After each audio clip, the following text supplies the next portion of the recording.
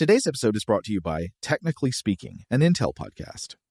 When you think about the future, what kind of technology do you envision?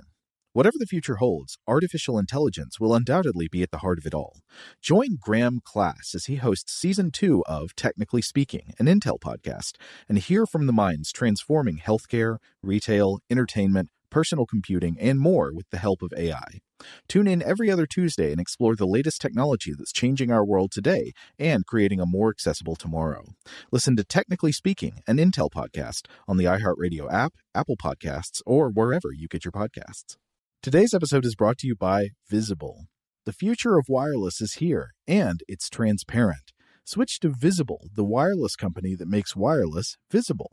Get a one-line plan with unlimited 5G data powered by Verizon, just $25 a month, every month, taxes and fees included.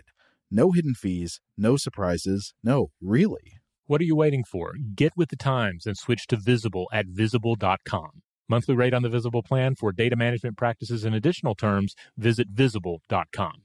Oh, hi, I'm Rachel Zoe, and my podcast, Climbing in Heels, is back and better than ever. You might know me from the Rachel Zoe Project, or perhaps from my work as a celebrity stylist. And guess what? I'm still just as obsessed with all things fashion, beauty, and business. Climbing in Heels is all about celebrating the stories of extraordinary women, and this season is here to bring you a weekly dose of glamour, inspiration, and fun. Listen to Climbing in Heels every Friday on the iHeartRadio app, Apple Podcasts, or wherever you get your podcasts. As important as choosing the right destination when traveling is choosing the right travel partner. Gene Fodor. Gene, was good. But be careful, because the worst trips result when two partners have two different agendas. The CIA really need your help, Gene. Freeze, Americano. Gene, run! Listen to Fodor's Guide to Espionage on the iHeartRadio app, Apple Podcasts, or wherever you get your podcasts. Welcome to Stuff to Blow Your Mind from HowStuffWorks.com.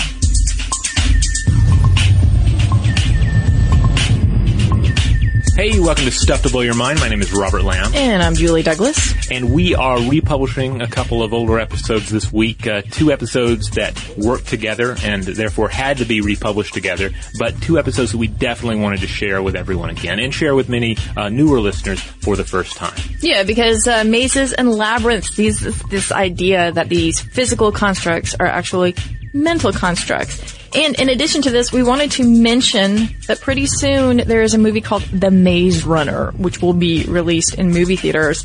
It is, according to BleedingCool.com, yet another post-apocalyptic world populated by teenagers who are tasked to save the world somehow. Yeah, and I was actually just looking at it. Yeah, it stars the guy from Teen Wolf.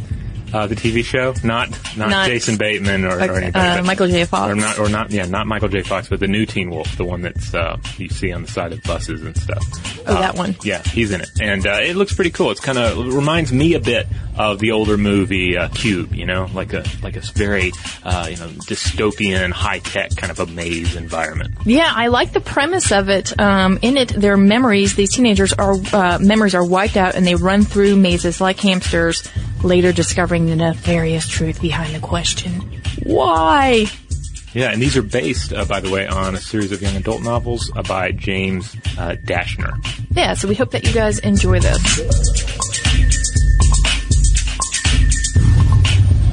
The maze is about, in a way, elaborate confinement. It's about confusion.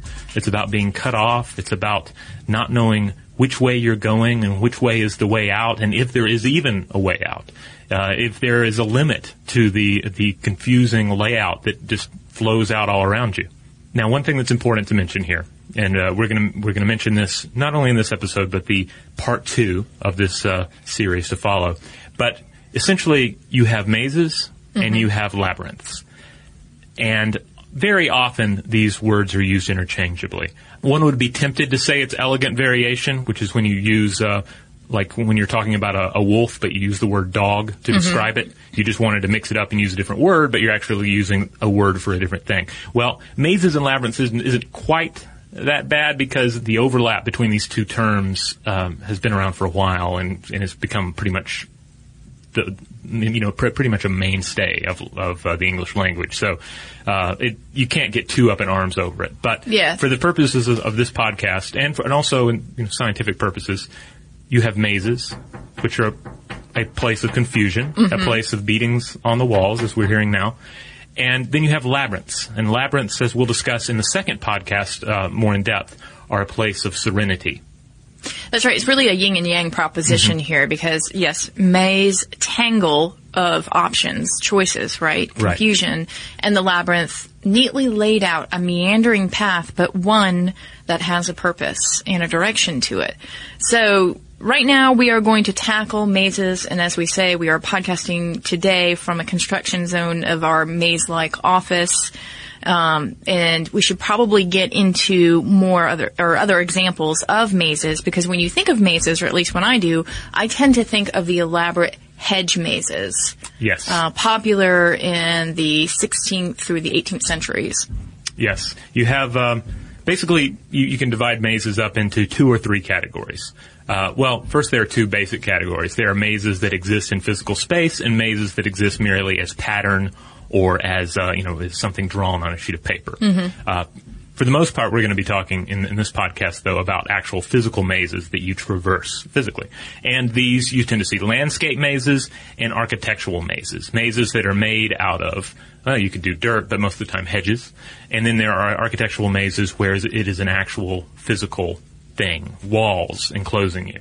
Everyone will probably think back to the classic Jim Henson, David Bowie starring film Labyrinth, yes. Which, despite being called Labyrinth, everything in the movie is a maze. Right. Everything is about confusing because Sarah has to get to the castle at the center so that she can free Toby from the Goblin King.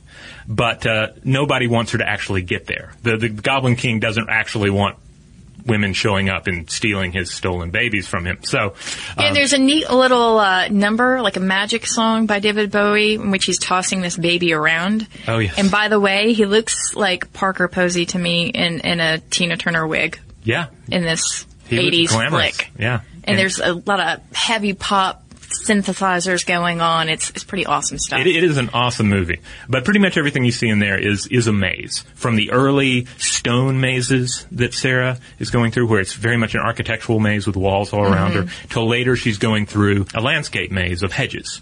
Elsewhere, people may have encountered mazes in the form of corn mazes, where someone cuts a maze through the maze. And nice. And you have to solve it around Halloween time. Yeah. That's certainly. And every year in the news, there's always an account of a family getting lost in one of those mazes. Oh, really? Mm-hmm. Oh, I've never seen one of those. And I've worked in small papers for quite a while in the past. So it's strange that we never had that story. Well, and then they're never found again. Are you sure that you didn't used to live near a particularly bad maze where they really went overboard on making it complex and unescapable? No. And then there's like these sort of evilish children that are dressed in Amish-like clothing. Oh yes, the children of milling the corn. around. Yeah. Yeah, you've not heard about this? No, I guess this is one of your hometown weird things. Yeah, it's pretty common. Elsewhere in fiction, mazes have factored into Harry Potter and the Goblet of Fire. The big climactic scene in that takes place within a maze. Harry's running around completely disoriented, doesn't know where he's going, and trying to figure out how to escape the maze or make it to the center, I believe it was. What I like about that maze, too, is that the maze is alive. The root system is, trying to tangle them and pull them in. Right.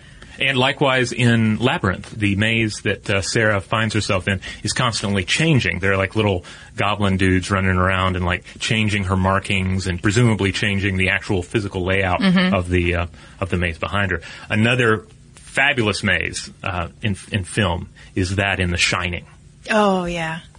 Now, it's different in the book. There's just some hedge animals that are creepy and move when you're not looking at them. But in Stanley Kubrick's phenomenal film vision of the novel, he incorporates this maze, this giant hedge maze, and there's a model of the hedge maze, and the maze comes to symbolize the house itself, because the house, the haunted Overlook Hotel, is also a sort of maze. And then, curiously enough, like another maze we're about to discuss, there is a deadly person, a deadly entity at the center of it. In The Shining, it's Jack Torrance, the writer, who ends up becoming possessed by the evil of the place and then is hunting his family through both the maze that is the house and the actual hedge maze out there in the cold.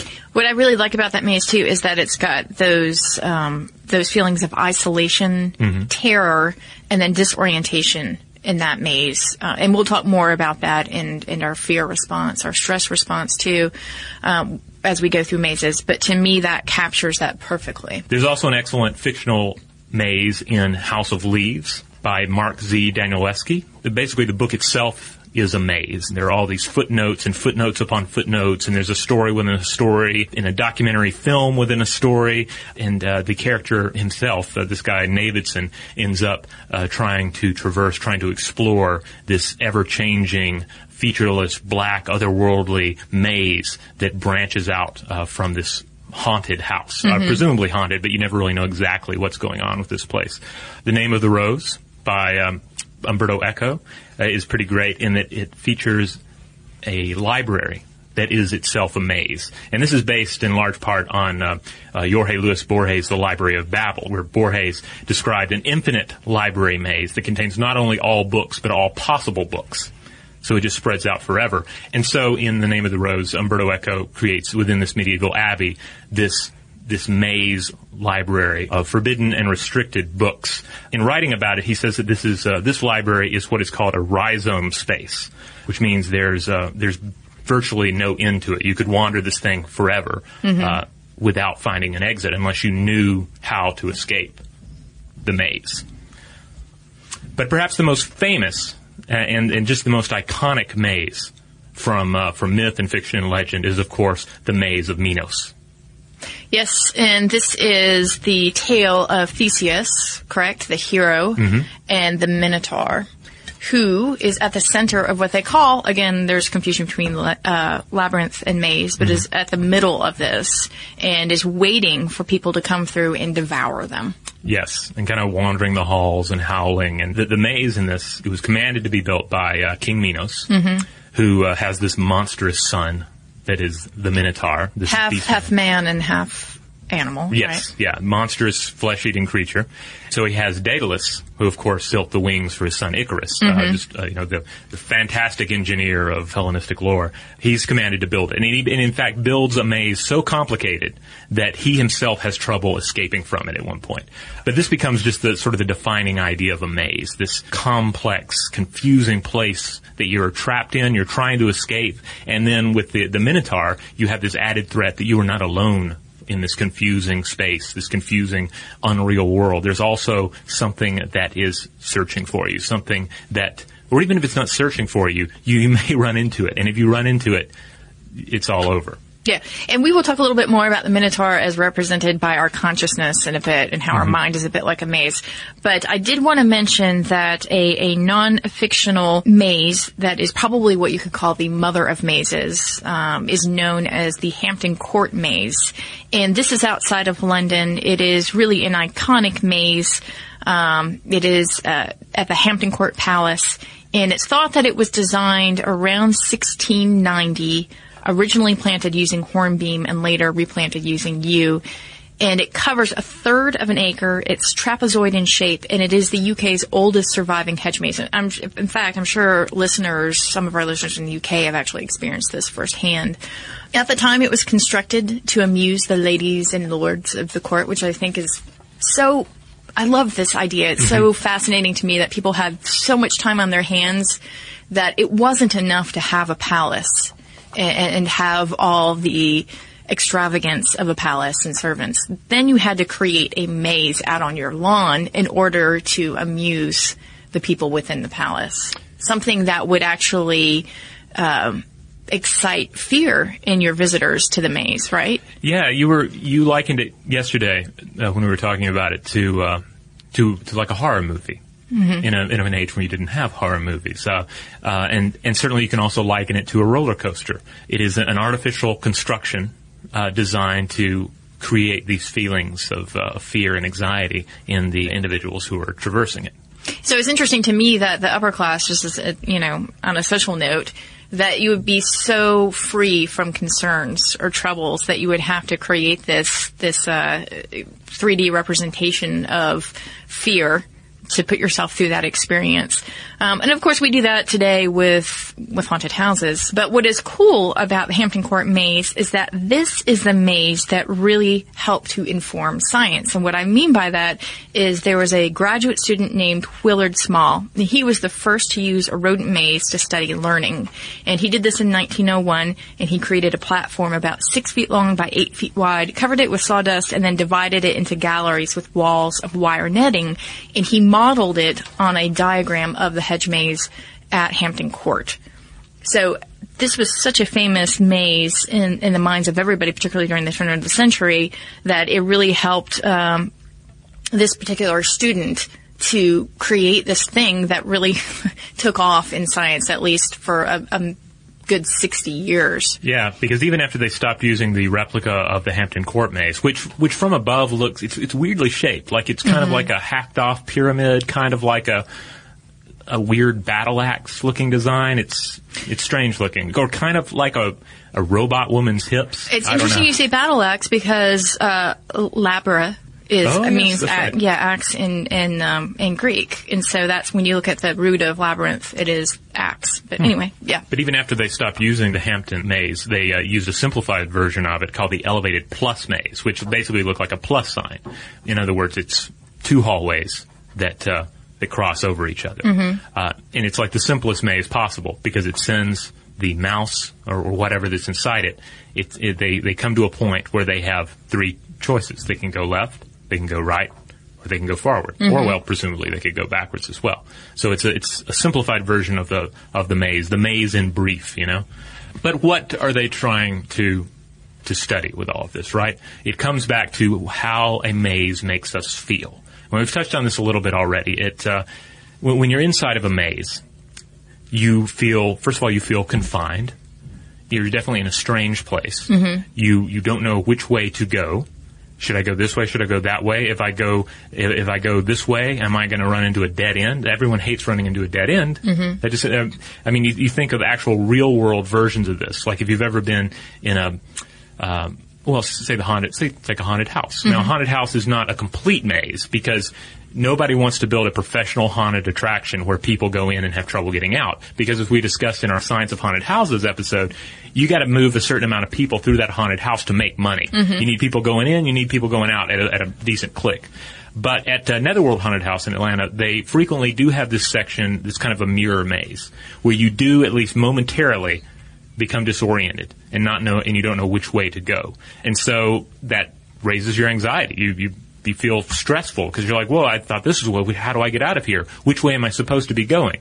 And I find in those environments too, not only in Netherworld, but also in like real world environments like a museum, there's also that anxiety where you reach like a weird kind of a part of the museum where you wonder if this is off limits.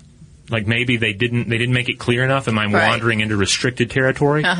Or likewise, any new city that you're in, you're wandering around and you're wondering, am I wandering into a restricted space? Is someone going to yell at me for being here? And I just start getting anxious about that because I hate it, when, I'm in trouble, somebody's yelling at me. And then second, am I wandering into a contested space, which, especially in big cities, you're like, am I wandering into a no man's land of post-apocalyptic violence and muggings and face stabbings? I don't know. And that raises your instincts and your anxiety, and you're just on edge the whole time. Well, because in my world, I think of it as just a microcosm of the Minotaur in your head already, right? So within our own minds, we can think of them as mazes. In particular, we can think about the default mode network. This is 3 areas of the brain: the medial prefrontal cortex, the medial parietal cortex, and the medial temporal lobes. We've talked about these before, being the default mode network. And this is the area of your brain that deals with the I of ourselves, the chattering, sort of subconscious level where we sit there and we turn over things that concern ourselves and our ego. And this is really where you start to see that the mind is like a maze in this sense, because you're going through these thought loops that you've probably gone through a million times in your life about certain subjects. They tend to come up in this area of the brain, right? These concerns that you have usually about yourself. And it's kind of like a hyperactive chat room for your brain, and it acts like an echo chamber in this sense. And we've talked about this before, that when you have hyperactivity in this part of the brain, it can lead to clinical depression, right? So that's why I say that this default mode network is really something, this maze that we deal with every day. Yeah, we backtrack and we wander the confusing corridors of the past. We try and skip ahead a little bit and figure out where we're going in the future. And for many of us, the whole time, for all of us, there are certain minotaurs out there in that maze as well. I mean, of course, the big one is death.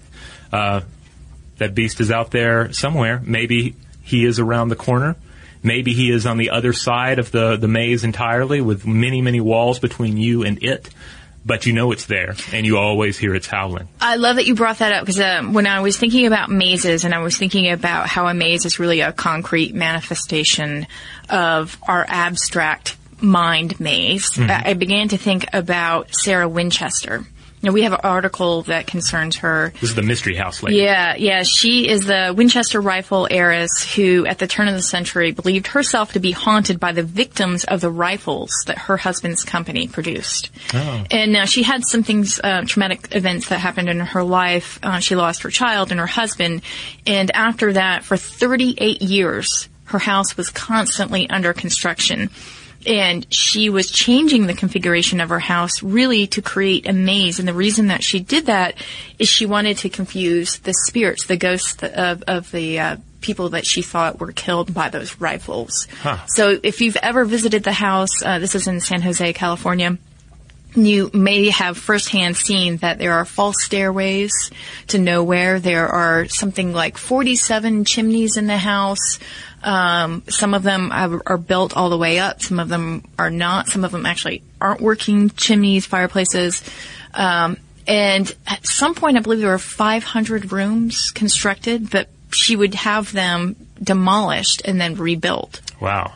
So here you go. I mean, here's talk about the hyperactivity of this part of the brain that is concerned with, fear and the self. This is someone who you can really see her own brain being manifested in the design of her house. Wow, and in a way, it's kind of just another take on the old idea that if you have a criminal that needs to be executed, you hang them at a crossroads so that they'll have difficulty finding their way back to their hometown where they can haunt everybody and be a menace. So, but in what is a crossroads, but a plus maze, like we discussed earlier, where you place the mouse at the center, the rat at the center of the plus maze, and the rat has no idea which way to go. So presumably, the ghost of an executed murderer is there at the crossroads, has no idea what to go. Maybe he locks down and doesn't go anywhere. Maybe he heads off in the wrong direction. And this is so cool because, again, this is this idea of disorientation. We're going to take a quick break, but when we get back, we're going to talk about anxiety, disorientation, and mazes.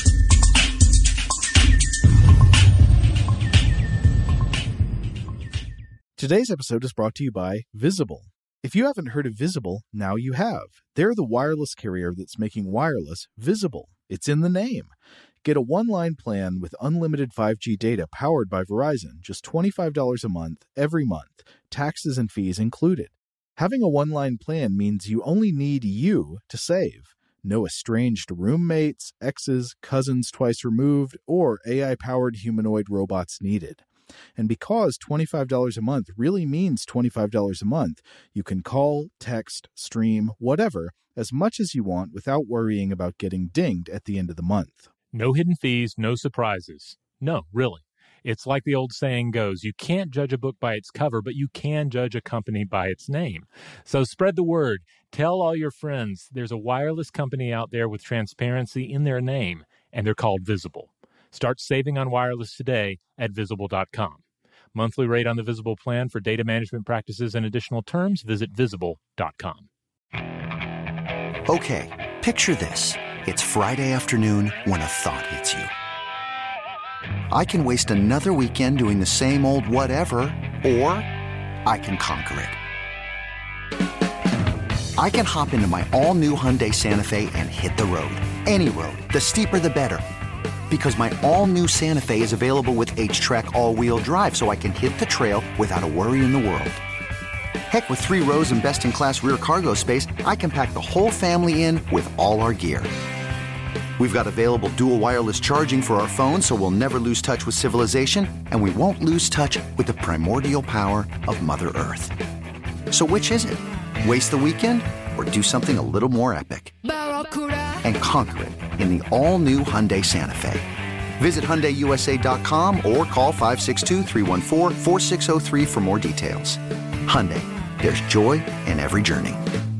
Today's episode is brought to you by eBay. eBay Motors is here for the ride. Remember when you first saw the potential? And then, through some elbow grease, fresh installs, and a whole lot of love, you transformed 100,000 miles and a body full of rust into a drive that's all your own.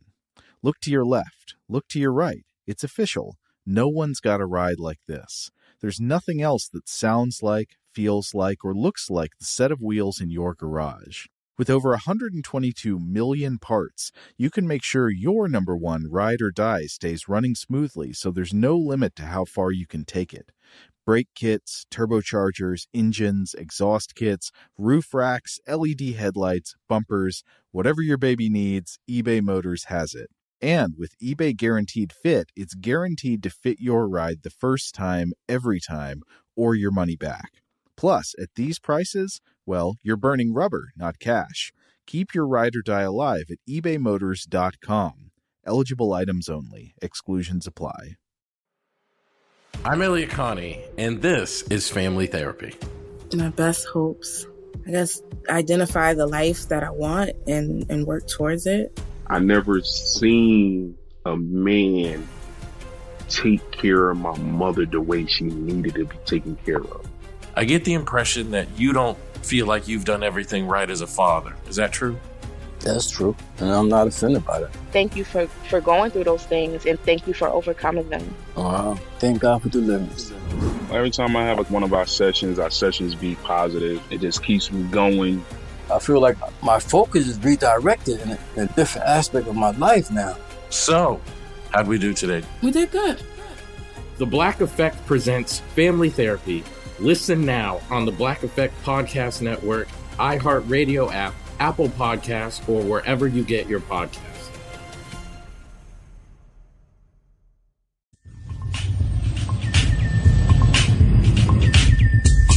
All right, we're back. And I do want to mention that as we're getting into the way mazes affect our mind and our body, a text that we found particularly helpful in this was The Science of Healing Places by Esther M. Steinberg. Just a fabulous book from beginning to end, and it deals with how spaces affect us, how the layout of a space or the particulars of an environment can have a beneficial effect on us or a detrimental effect on us. And in a large sense, the purest distillation of this idea is the idea of maze and labyrinth.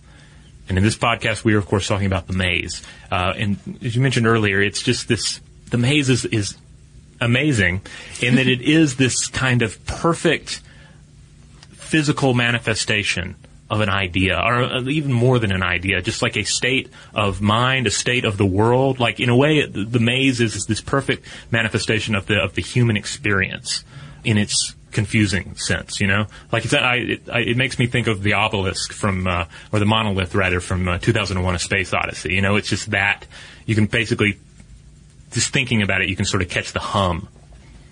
Yeah, you know, we are talking about mazes in a very literal sense today. Mm-hmm. But if you took a bird's eye view of yourself right now in this time and space, you would see that you are in a maze somewhere, right? Even if you were just walking down the city block, you are within a maze. But what is so interesting about mazes is this idea that in, as you say, the purest sense, it's taking all of those different senses of the way that we perceive the world and creating this construct that really amplifies all those feelings. And so when we talk about new experiences and we talk about how we perceive things, there's some anxiety that comes along with that. Yeah. Now, stress and anxiety. So stress is not a new idea. People have been stressed out for ages. For instance, the ancient Romans used a word, stringere, which means to squeeze tight, to graze, to touch, or injure. But it wasn't until around 1936, a Nature article by scientist Hans Selye published this article where he talked about stress in the terms of a body's nonspecific response to an external demand. And in 1934, physiologist Walter Buchanan, for the first time, showed that animals produce adrenaline in response to stress, and this was the first proof that environments trigger bodily responses like this. And so in the decades that follow, we learn even more about how the brain responds to stress. For instance, that hormones and chemicals in the brain are released to deal with stress. Namely, we have a stress hormone called CRH. That's corticotropin-releasing hormone. And this forces the pituitary gland to pump out more ACTH. And this travels through the blood to the adrenal glands, and this makes them pump out cortisol. Cortisol, of course, being the stress hormone. And all of this is really important. You want to be able to tap into this stress response, right? This fear response. Because that's really what helps us to tune into the details in a novel place or situation in order to detect the way out, to survive in some way. That's when we see the whites of our eyes getting even larger because we're trying to really pay attention to our environments. The problem, of course, comes when we're overloaded with a stress response and when we're in this state of fear for longer than we need to be. And we'll talk about this in a bit too, when the situation doesn't necessarily call for the stress response that is elicited, right? Right.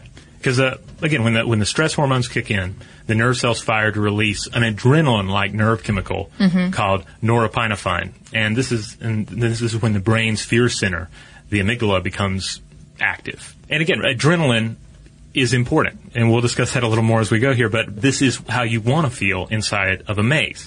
Because the maze triggers anxiety and stress because of essentially four things, according to Esther M. Steinberg. First of all, you're in an architectural maze, or even a hedge maze. What can you see? What are you seeing around you with your sight? This key sense of ours. Really, just whatever's on either side, right? It's like a horse with blinders. Yeah, it's like blinder here, blinder there. You can see a little ways in front of you. Turn around, you can see a little ways behind you. But for the most part, your sense of the world via sight is really limited. And the next one is one that I never really thought about all that much, but you have no clear sound to guide you either.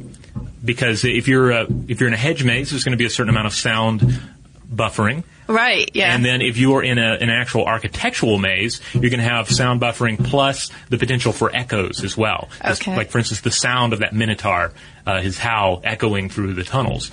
So already our sight, our ability to see the world is significantly altered, and our ability to navigate the world via sound is significantly altered. Right, and I don't know if the listeners can detect this, but there was just a bunch of hammering going on, and I was just thinking like we're inside of our little maze right now, inside the podcast booth. I have no idea what direction that's coming from. I don't either. I can feel it. Actually, I can feel it on my feet, but I know it's not under me. I know it's probably on the other side of the wall. But again, here's this idea that you can't get your normal sound clues correct. You have limited vision. You have a new alien environment. Yeah, again, this is like a maze, like a straight-up maze, like out of The Shining. This is an unreal environment in its purest sense. It may be an analog for confusion in the mind and puzzles of the mind. It may be an analog for potentially confusing environments in the natural world and certainly in the unnatural world of cities. But this is its purest sense. It is alien in every sense of the word. And the worst part of it is you now have choices and you have uncertainty along with that novelty. And think about your poor hippocampus. This is the part of your brain that is trying to navigate, right, spatially and is usually using memory to do this. So it's a little bit like if you were dropped into a new city and you had to find your bearings. What happens? You feel stressed out. You feel a little bit more aware because this is the part of your brain that's saying, I don't have a blueprint for this and I don't know what is the right choice. Yeah, like for us, like I know when I go to New York City, I certainly don't go there enough to where I know my way around. So when I emerge from a subway out onto the street, I'll have no idea which way is north, which way is south. What does that street sign say up there? Which does that one say back there? Did I take the wrong course? Am I completely out of bounds here in regards to where I'm trying to get to? And certainly even taking something like Atlanta's MARTA every day, which is basically a plus mark yeah, it is. because it's north and south, east and west. But still, especially at the very center of that, the center of confusion, which is a place called Five Points. Yeah. You do see outsiders and tourists and people who normally don't take the train wandering around confused. And you can see and feel the anxiety and the stress is coming off of them because they're like, where am I? Which way am I going?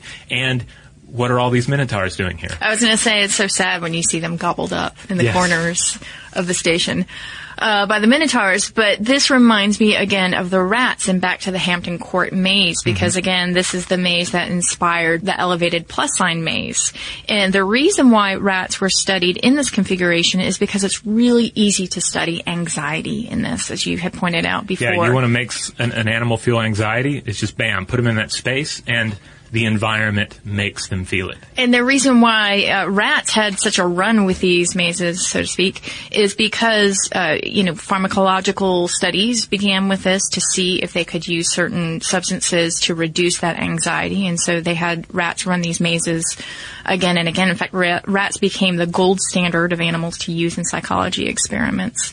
So, again, what Esther Sternberg is saying, that when you have all of these different elements, you have the novelty, you have a restriction in sight and sound, and you have, in the case of the elevated plus sign elevation to throw into that, the rat will actually freeze at these points that offer, what she says, the most frightening combination of choices available. Yeah, and we're like freezing. We're talking increased defecation, elevations of cortisol, the stress hormone in the blood. And it isn't vital to point out that it's important to have that stress hormone. It helps us solve the maze. If balanced, it focuses our attention. It gives us energy. It raises our awareness of the surroundings so that we notice the small details that may lead to our escape. You think of any story where an individual is in a maze. What do they have to do? They're on guard. They might have to face a minotaur, for crying out loud. But then they also have to be super observant because, especially if the maze is kind of featureless, right? Maybe they're marking stuff on the walls with chalk or they're using string, whatever. But you have to. You can't just calmly walk through. This is a confusing, challenging environment. Again, it's a representation of all the confusion and risks in the real world, and you're feeling it all legitimately in the maze. Yeah, and she talks about this dose effect and this beneficial stress response as opposed to something that becomes detrimental. And in the book, she talks about Gary Aston Jones. He's a neuroscientist at the University of Pennsylvania. And what he did is he embedded electrodes into the brains of monkeys, specifically a place called the locus coeruleus. And this is the region that governs vigilance, focused attention, and the adrenaline component of the stress response. And what happened is that when the monkeys were relaxed, there was just a little bit of nerve cell firing in this part of the brain. But when they were focusing on something like pressing a lever to obtain a pellet of food, there was a lot of nerve cell firing in the locus coeruleus. So this is a good thing, right? You see the monkey performing at optimal levels under stress to a certain degree.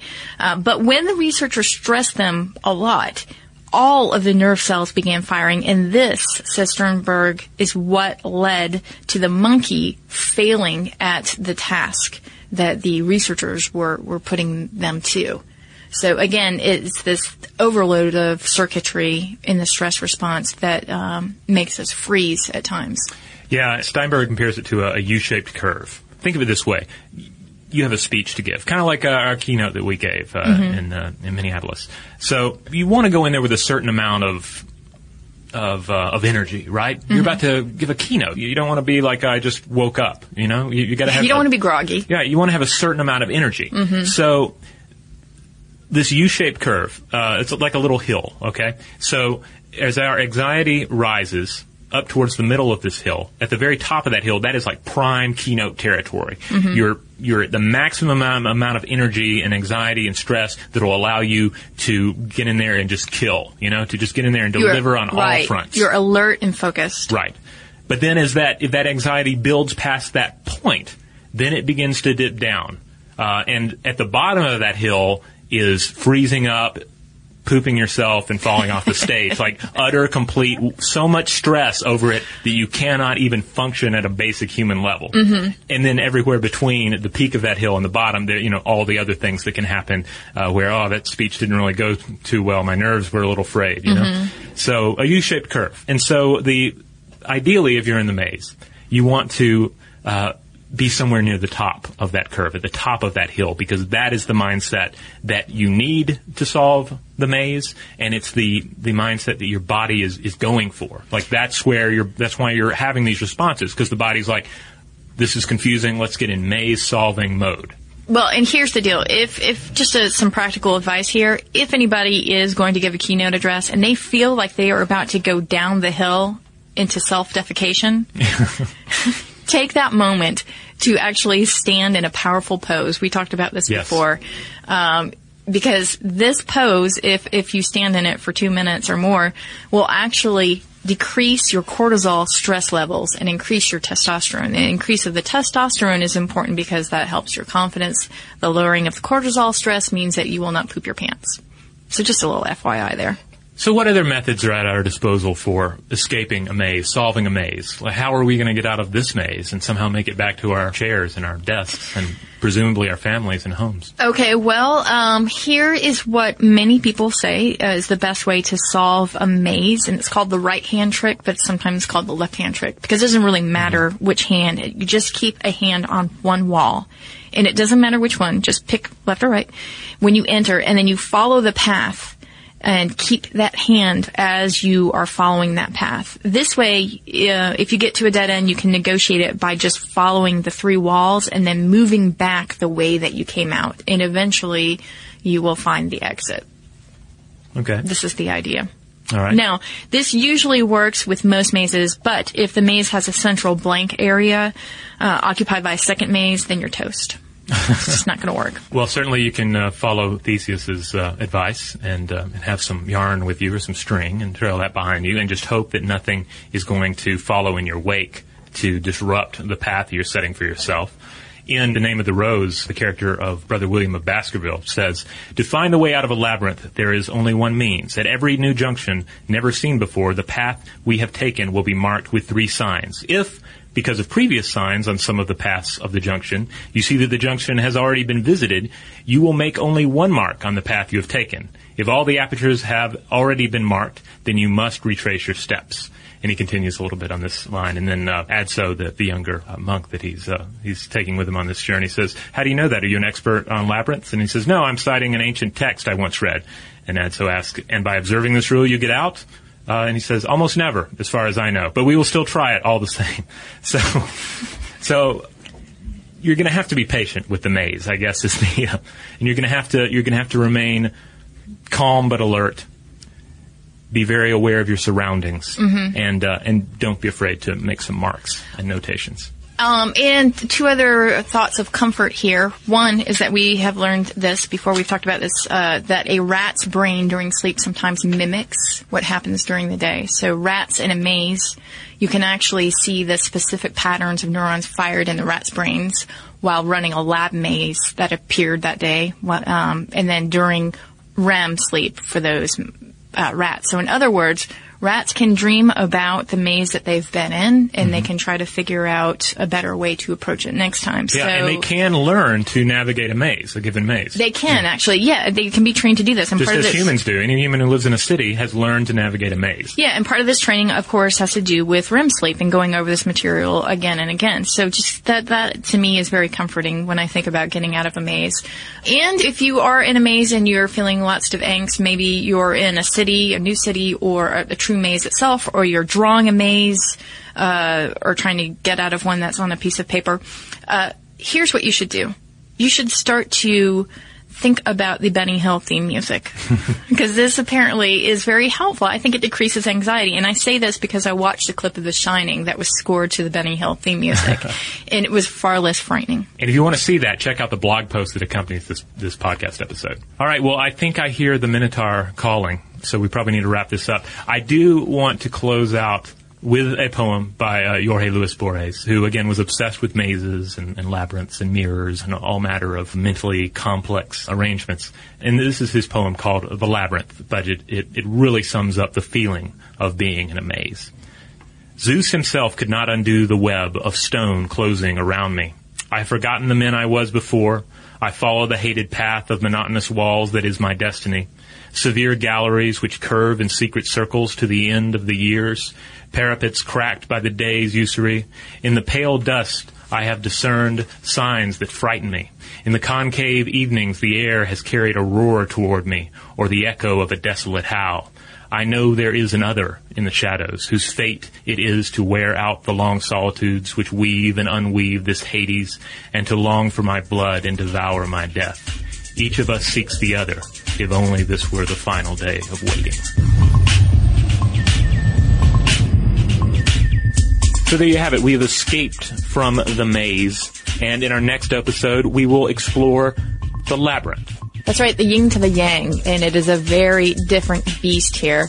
So do check it out. In the meantime, you can always check us out in several different places. Yes, StuffToBlowYourMind.com. That is the mothership. That is where all the podcast episodes live, way back to the very beginning. You'll find our blog post. You'll find our videos. You'll find links out to our various social media accounts, including Facebook, Twitter, Tumblr, Google+, SoundCloud, also Mind Stuff Show on YouTube. That's our YouTube account. Go check out all our videos there. Follow us to support the show. And Julie, if people want to email us, how might they go about that? Oh, well, they can send it through the maze of fiber optics, and they can do it by sending an email to blowthemind@discovery.com. For more on this and thousands of other topics, visit howstuffworks.com.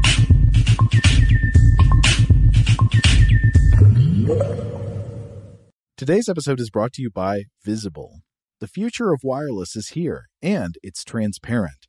Switch to Visible, the wireless company that makes wireless visible. Get a one-line plan with unlimited 5G data powered by Verizon, just $25 a month, every month, taxes and fees included. No hidden fees, no surprises, no, really. What are you waiting for? Get with the times and switch to Visible at Visible.com. Monthly rate on the Visible plan. For data management practices and additional terms, visit Visible.com. As important as choosing the right destination when traveling is choosing the right travel partner. Gene Fodor. Gene, was будет? But be careful, because the worst trips result when two partners have two different agendas. The CIA really need your help, Gene. Freeze, Americano! Gene, run! Listen to Fodor's Guide to Espionage on the iHeartRadio app, Apple Podcasts, or wherever you get your podcasts. If you want to level up your marketing and business knowledge, look no further than the Marketing School podcast, hosted by Neil Patel and yours truly, Eric Su. It is the #1 marketing podcast on Apple and number 15 on business in the United States.